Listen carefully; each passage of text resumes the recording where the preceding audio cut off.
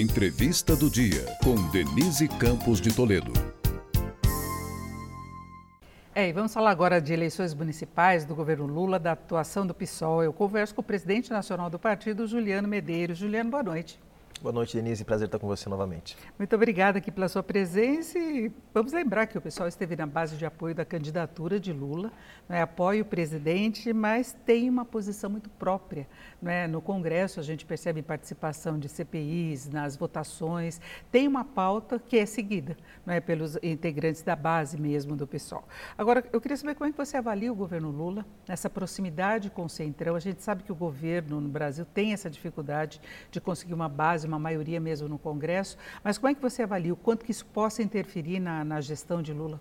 Denise, os primeiros 6 meses, ou primeiros 8 meses do governo Lula até aqui são um governo de reconstrução. Nós estamos reconstruindo as políticas sociais que foram desmontadas nos últimos anos, não só nos 4 anos de Bolsonaro, mas também nos 2 anos de governo Temer. Estamos colocando mais uma vez um esforço para incluir as políticas sociais no orçamento, mantendo o equilíbrio fiscal, mas olhando com prioridade para os mais pobres. O governo Lula fez uma primeira etapa de uma reforma tributária que pode ser muito importante para as contas públicas nos próximos anos e está buscando fazer uma segunda etapa agora com a taxação dos fundos exclusivos, das offshores, dos paraísos fiscais no exterior. Então, o balanço que eu faço é um balanço positivo e as pesquisas de popularidade também mostram, de alguma forma, que há uma sensação de bem-estar, controle da inflação, perspectiva de crescimento econômico.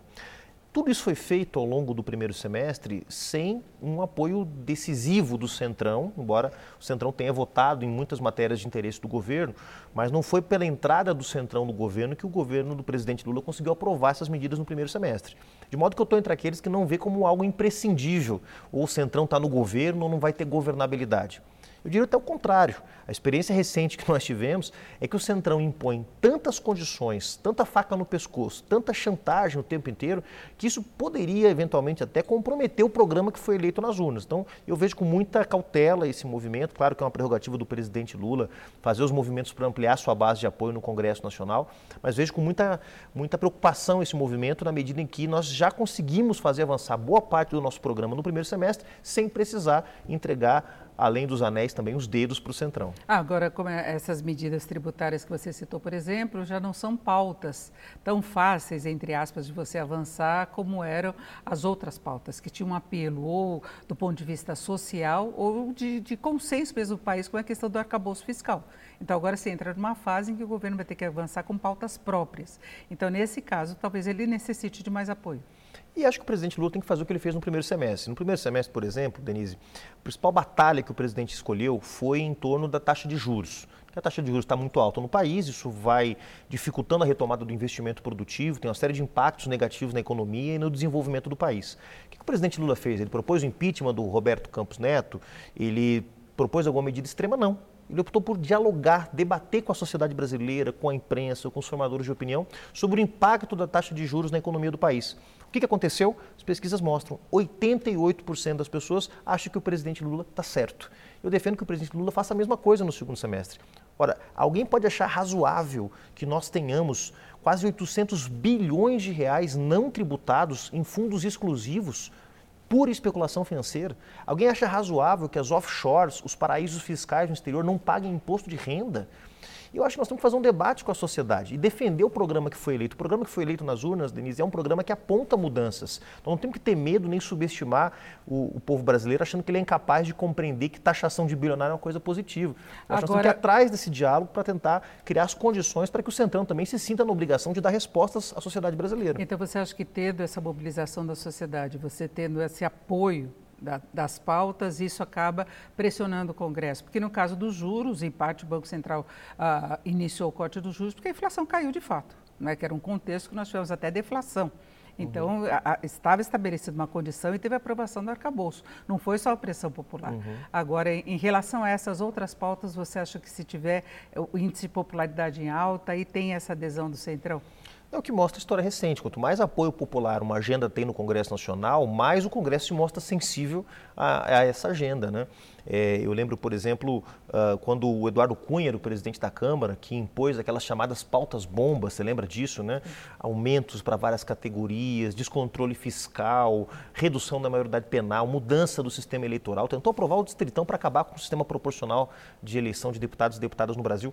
Aquilo estava num contexto em que o governo estava muito enfraquecido, o governo da presidenta Dilma. Então o Centrão se sentiu empoderado para fazer a sua agenda avançar. Se o governo estiver fortalecido, se as medidas do governo estiverem dando certo e se houver pressão social, mobilização social em torno da agenda que foi, do programa que foi eleito nas urnas, eu acho que o governo se torna menos dependente do Centrão, o que não significa deixar de dialogar com o Congresso Nacional, deixar de dialogar com os poderes. Isso é parte da democracia. O presidente Lula, aliás, faz isso muito bem, mas isso não pode se tornar uma camisa de força para, eventualmente, impactar a realização do programa eleito pelo povo brasileiro. Agora, aí tem a questão das eleições municipais no ano que vem, que vai ser um grande teste, inclusive de popularidade do presidente. Em alguns casos se prevê uma polarização, como aqui em São Paulo, se ficar entre o atual prefeito e Boulos. Mas eu queria saber da posição do PSOL no geral em relação a essas eleições municipais, e lembrando que o governo o PT está permitindo alianças com os partidos, não excluiu formalmente o PL, só não pode ter aliança com bolsonaristas de fato.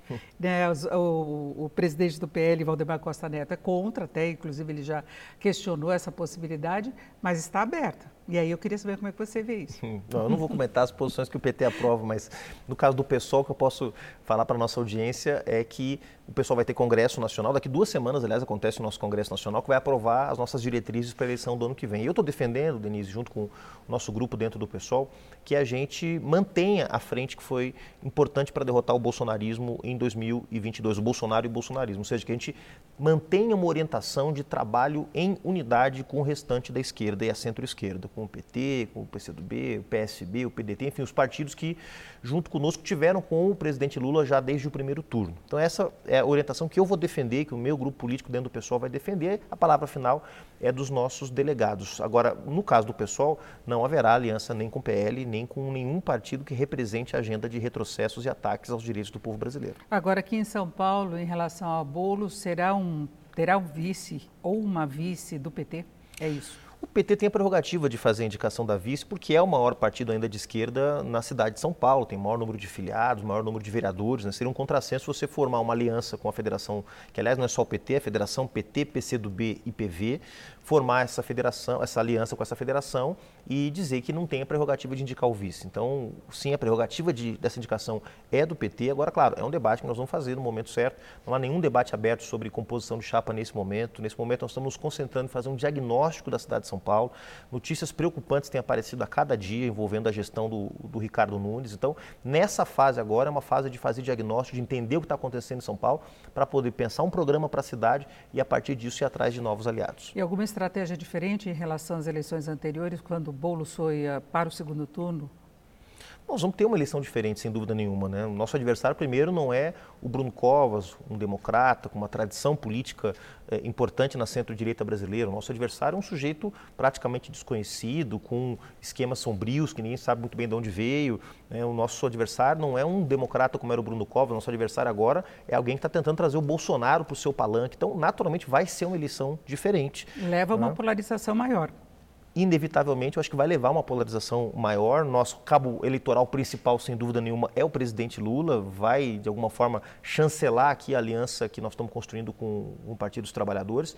E o Ricardo Nunes, pelo que eu tenho visto, tem buscado contar com o apoio do Jair Bolsonaro aqui. Isso acaba trazendo a polarização. É óbvio que ninguém vai querer reproduzir gratuitamente uma polarização artificial aqui em São Paulo, dizer que o Lula que o Boulos é o Lula, que o Nunes é o Bolsonaro. Não é assim, é óbvio que não é assim. Mas, de alguma forma, as agendas de cada um desses 2 grandes blocos que se formaram no Brasil também vão estar presentes na eleição municipal do ano que vem.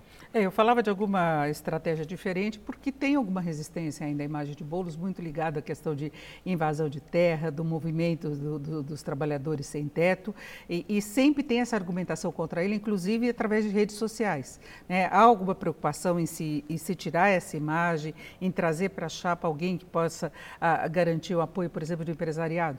É impossível que uma liderança política do tamanho que tem o Guilherme Boulos hoje, o deputado mais votado de São Paulo, uma das lideranças mais importantes da esquerda brasileira e latino-americana, é impossível que ele não tenha algum nível de rejeição. Mas os níveis de rejeição do Guilherme Boulos são totalmente normais, na casa de 30%, que são aqueles eleitores de direita, extrema-direita, que nunca votarão num candidato de esquerda. Então, essa rejeição está dentro do controle, não há nenhuma preocupação em relação a isso. E em relação à trajetória do Guilherme Boulos, isso é importante você ter mencionado, Denise, nós não vamos fazer nenhum movimento para esconder a história do Guilherme Boulos. Em 2020, tentaram já, no segundo turno da eleição, acusar o Guilherme Boulos de invasão, dizer que o MTST era um movimento criminoso, e nós conseguimos mostrar em 2020 que o MTST é um movimento importante para a democracia, para a garantia dos direitos sociais.